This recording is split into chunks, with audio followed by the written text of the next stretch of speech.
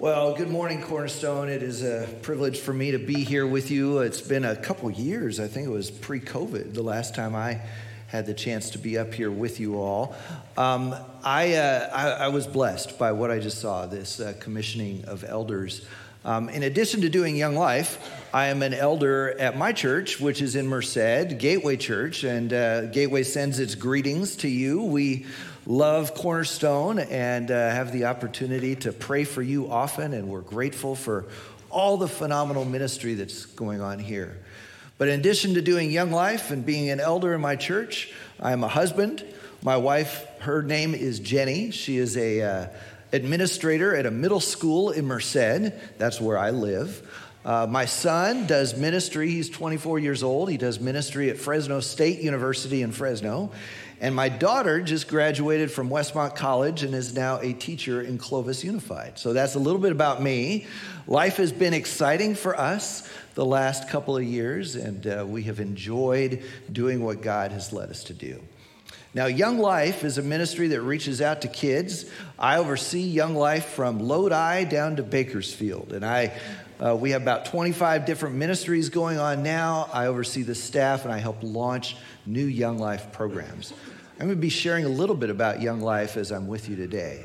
But to dive in today's topic, I want to reflect on something that happened just this last week.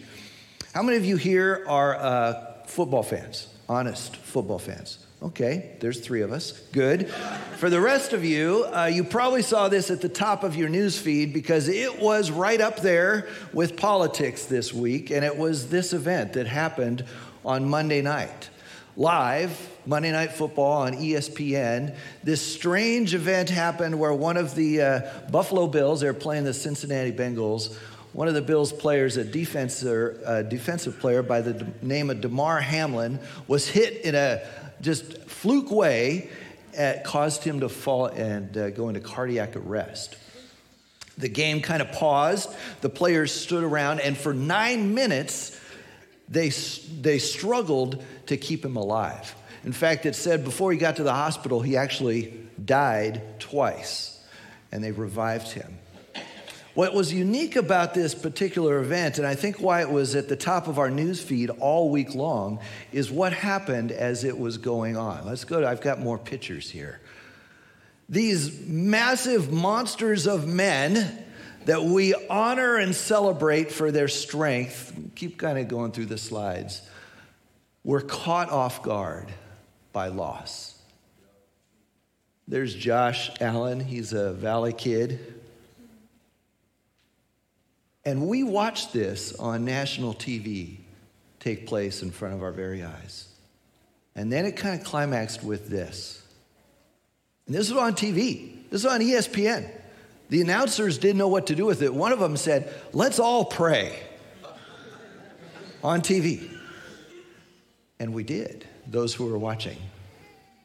As you can see these next few slides, the fans, thousands of people watched as players gathered and prayed. Now, I like football. I really don't care about football. It's kind of fun to watch. But when something like this happens, I immediately pause and ask why. Why does this take place? Why did we respond to this event the way we did? By the way, Damar Hamlin is doing better. He came to, the first thing he said when he came to, you know what it was? He asked who won the game. Of course. They canceled it. They're not going to play. They're not going to finish the game. But I ask, why do we respond this way? And I want to suggest that the reason that we respond this way, that the players responded this way, that we respond this way when crisis comes, is because we don't know how to handle loss. We don't know how to respond when things get hard.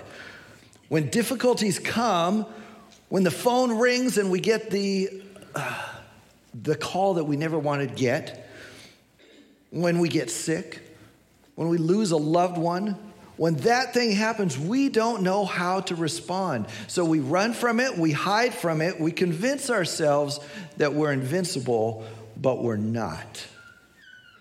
And it hits us hard, and we don't know what to do.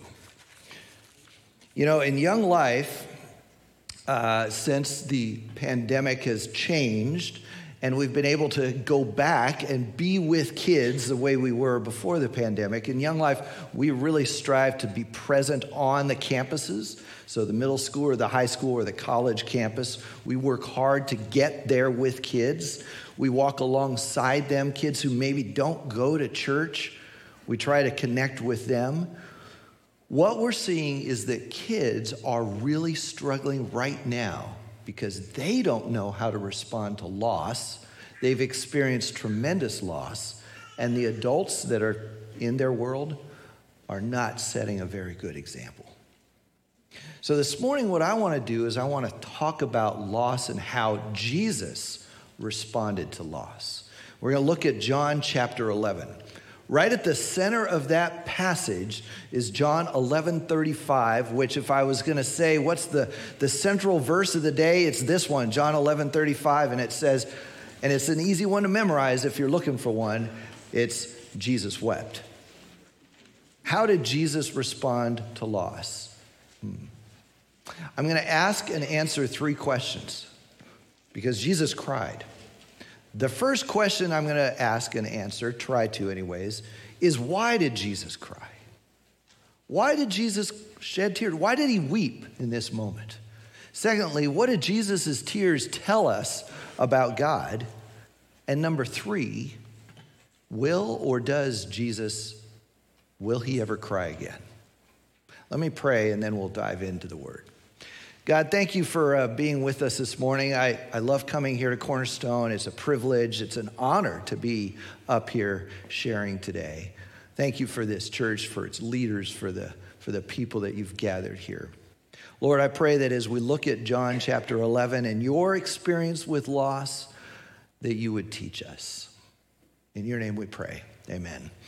All right, so open up your words to John chapter 11. We're going to start right at the beginning, and we're working on that first question. Why did Jesus cry? Here we go. Now, a man named Lazarus was sick. He was from Bethany, the village of Mary and her sister Martha. This Mary, whose brother Lazarus now lay sick, was the same one who poured perfume on the Lord and wiped his feet with her hair. So the sisters sent word to Jesus, Lord, the one you love is sick. All right, a little background here. This is the only time in Scripture that we hear about this guy named Lazarus. We don't hear about him otherwise, other than connected to this event. Mary and Martha, the 2 sisters, we hear about them a couple times. You might have remembered they're the ones who Jesus is in their house and Martha's in the kitchen frantically working and Mary's sitting at his feet. That's kind of relevant here in a little bit. John mentions that Mary is the one who pours perfume on Jesus' feet and wipes it with her hair. What most scholars do believe, though, is that these 3 are kind of like Jesus' friends from before his ministry started. You know, Jesus started his ministry at the age of 30-ish. We don't know much before that, basically nothing. Most think that these 4 were good friends, that they spent a lot of time together.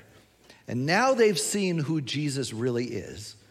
And the one who Jesus loves, that's how it describes Lazarus, picture his best friend, is sick. And so the sisters know that Jesus can help, so they send word. Jesus, the one you love is sick. Can you come and help? Here's what happens. When he heard this, Jesus said, this sickness will not end in death. No, it's for God's glory so that God's Son may be glorified through it. Clearly, we see that Jesus has a plan. There's something at work here. Now, Jesus loved Martha and her sister and Lazarus. His heart is for these 3 people. He loves them. So, when he heard that Lazarus was sick, he stayed where he was for 2 more days. Now, if you just look at that on face value, you say, wait a minute, Jesus, we've heard, as had they, that you have some pretty awesome skills, like you can heal people kind of thing. And here's the ones that you say you love, and one of them is very sick. The other 2 are asking for help. And what do? Nothing. he does nothing. At least it seems that way. He does nothing. He stays and waits for 2 more days. And during those 2 days, guess what happens? Lazarus dies. Lazarus dies. The sickness leads to death. After 2 days, Jesus says to his disciples, hey, okay, it's time. Let's go. So they head to the place where Lazarus is, Bethany. It takes them several days to get there. And by the time they get there, Lazarus is dead. He's been buried, and he's been gone for 4 days. So we're talking, it's maybe 6 days since they sent word. They cried for help. They cried out for help, and they got no response. And for 6 days, they wait. They go through his death. They experience that loss. And they bury him. Mary and Martha bury Lazarus. They are at the lowest point they could possibly be. Not only did they lose their brother, but the friend who they knew could help him was a no-show. He didn't come. Then we get to verse 17. As Jesus has said to his disciples, now it's time, they've headed there. Verse 17. On his arrival, Jesus found that Lazarus had already been in the tomb for 4 days. Now, Bethany was less than 2 miles from Jerusalem, and many Jews had come to Martha and Mary to comfort them in the loss of their brother. So word has already spread with their other friends, and they've come to comfort Mary and Martha. And that's when Jesus shows up. When Martha, verse 20, heard that Jesus was coming, she went out to meet him, but Mary stayed at home. Now listen to what she says. Lord, Martha said to Jesus, if you had been here, my brother would not have died. You know, I can't really read this the way that she would say it. But Martha is angry. She is angry at Jesus because Jesus has been a part of her life for many years, and she has seen him do remarkable things for strangers, for those other people. And here is her moment, and he's a no-show. So she is angry, and she comes at Jesus in anger. If you had been here, my brother would not have died. There's probably confusion. Why didn't you come? Why am I like this? But she knows who Jesus is still. Look what she says next. But I know that even now, God will give you whatever you ask. She's experiencing great loss, but she has not lost hope. Jesus said to her, your brother will rise again. That'd be good words to hear. I would love to hear that. Your brother will rise again. Martha doesn't quite understand this. She answers, I know he will rise again in the resurrection at the last day. So Martha's kind of got her eyes on a future hope, a future possibility, maybe even thinks that that's what life's all about. You know, some people, when they say, I want to follow Jesus, they might not really want to follow Jesus. They just want to make sure they go to heaven. So they do what they got to do for that life up there, out there, off over there.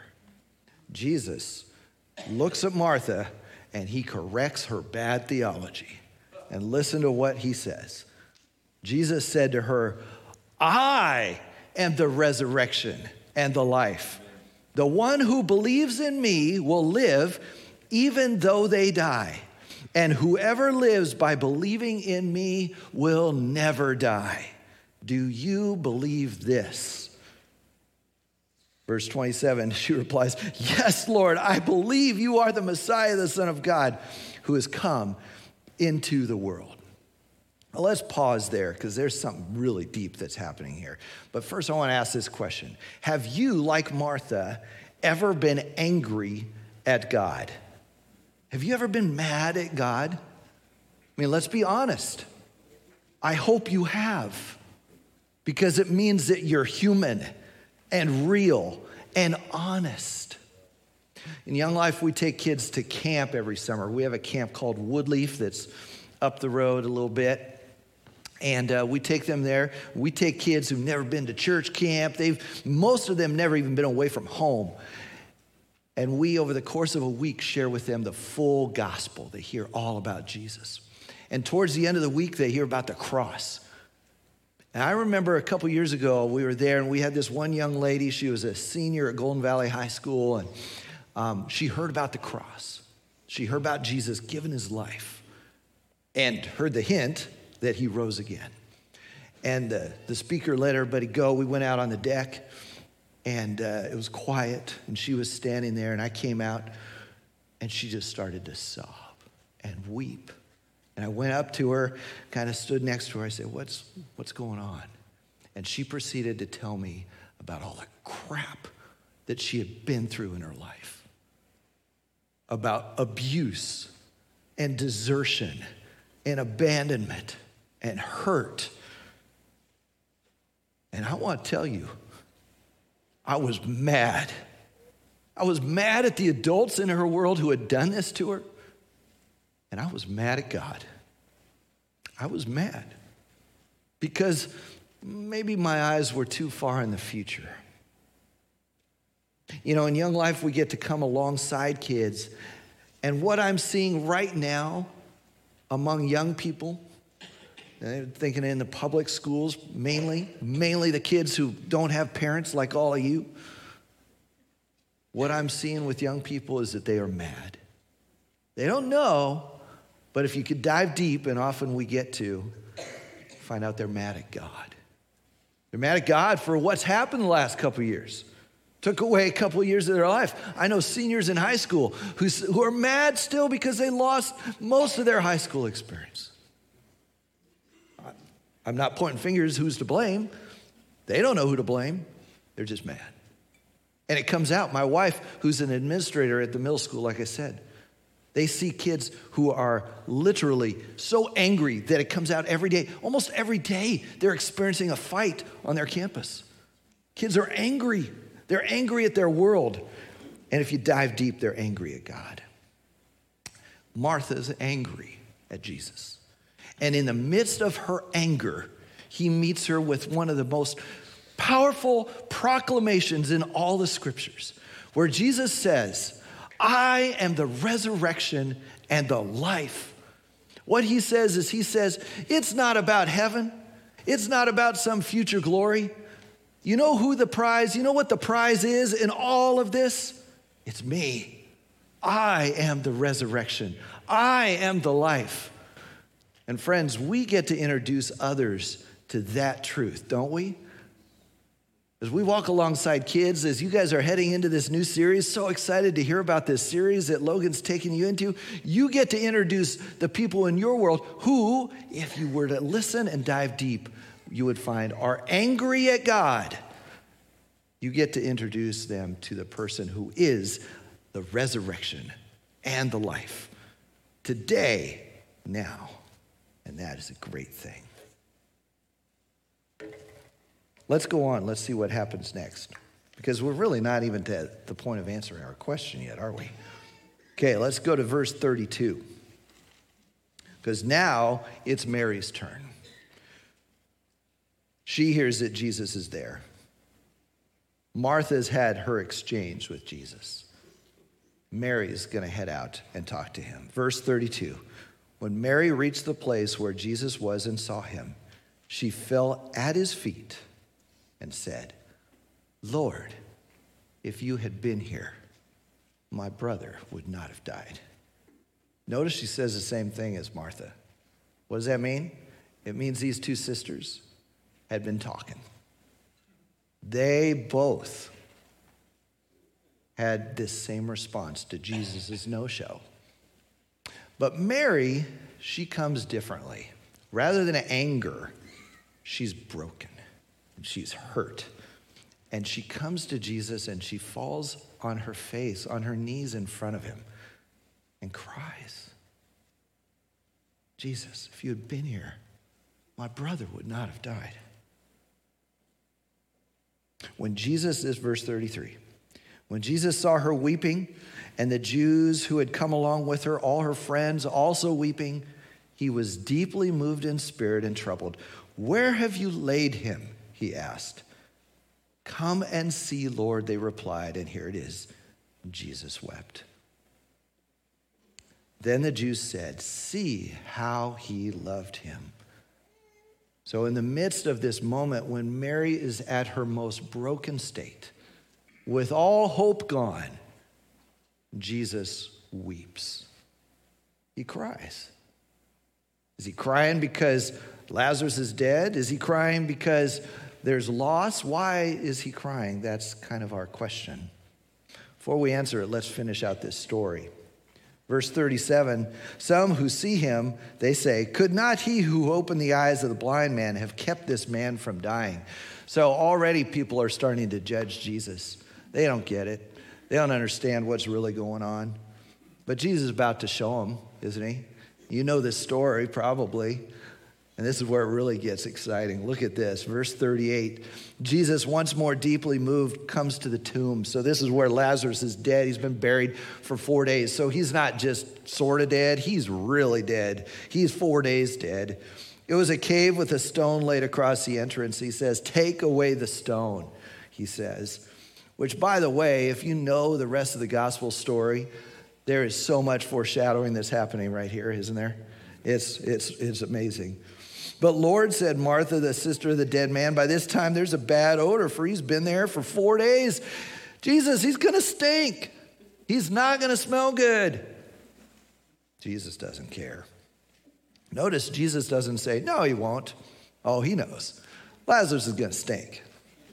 Then Jesus said, "Did I not tell you that if you believe, you'll see the glory of God?" So they took away the stone. Then Jesus looked up and said, "Father, I thank you that you've heard me. I knew that you always hear me, but I said this for the benefit of the people standing here, that they may believe that you sent me." And when he had said this, Jesus called out in a loud voice, "Lazarus, come out." And the dead man came out. Could you imagine being there at this moment? I mean, you know this guy's dead. He's been gone for a while. The stones rolled away, as we know. The smell came out. And you hear this rustling inside. Maybe it's a little dark through. You can't quite see. You hear the rustling, a little more rustling, and then out he comes. And he's still wrapped in his grave clothes. Look at this. It says, the dead man came out, his hands and feet wrapped with strips of linen and a cloth around his face. So he's like a mummy. And he's coming walking out. I mean, this is the Walking Dead in real time. And the people would have been terrified. They would have been shocked. There would have been this awe and silence around the place. And Jesus says, "Take off the grave clothes and let him go. Take off the clothes of death and let him step back into life." So, let's come back to our question. Why did Jesus weep? Why did he cry? Did he cry because Lazarus was dead? No. I mean, we saw at the very beginning that Jesus said, "I've got a plan. Something is happening here." A glimpse of his omniscience. He knows what's going to happen. Does he cry because someone he loved has been let down? No, because he knows he hasn't let anyone down. This is a setup. He knows that Mary and Martha are about to have one of the greatest, probably the greatest moments of their life until his own resurrection. So he didn't let anybody down. He cries because someone he loves was hurting. In the midst of pain and loss for someone he loved, Jesus cries. So what do his tears tell us about God? Number one, I think they tell us that God cares, that he cares. He's not some statue, some far-removed God, some self-indulgent deity. He is engaged in our life. John 1:14 says, the Word, God, became flesh and made his dwelling among us. He became a man, God became a man and moved into our neighborhood.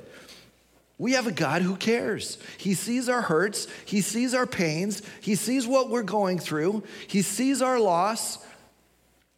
He has a plan. He's always at work, but he cares. He cares. They tell us also that he is not satisfied with the way things are. He is eager to breathe new life into dead lives.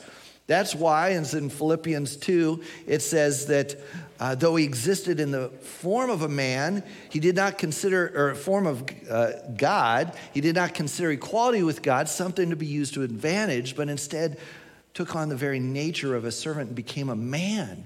God became a man because he's not removed from us, he cares, and he's not satisfied with the way things are.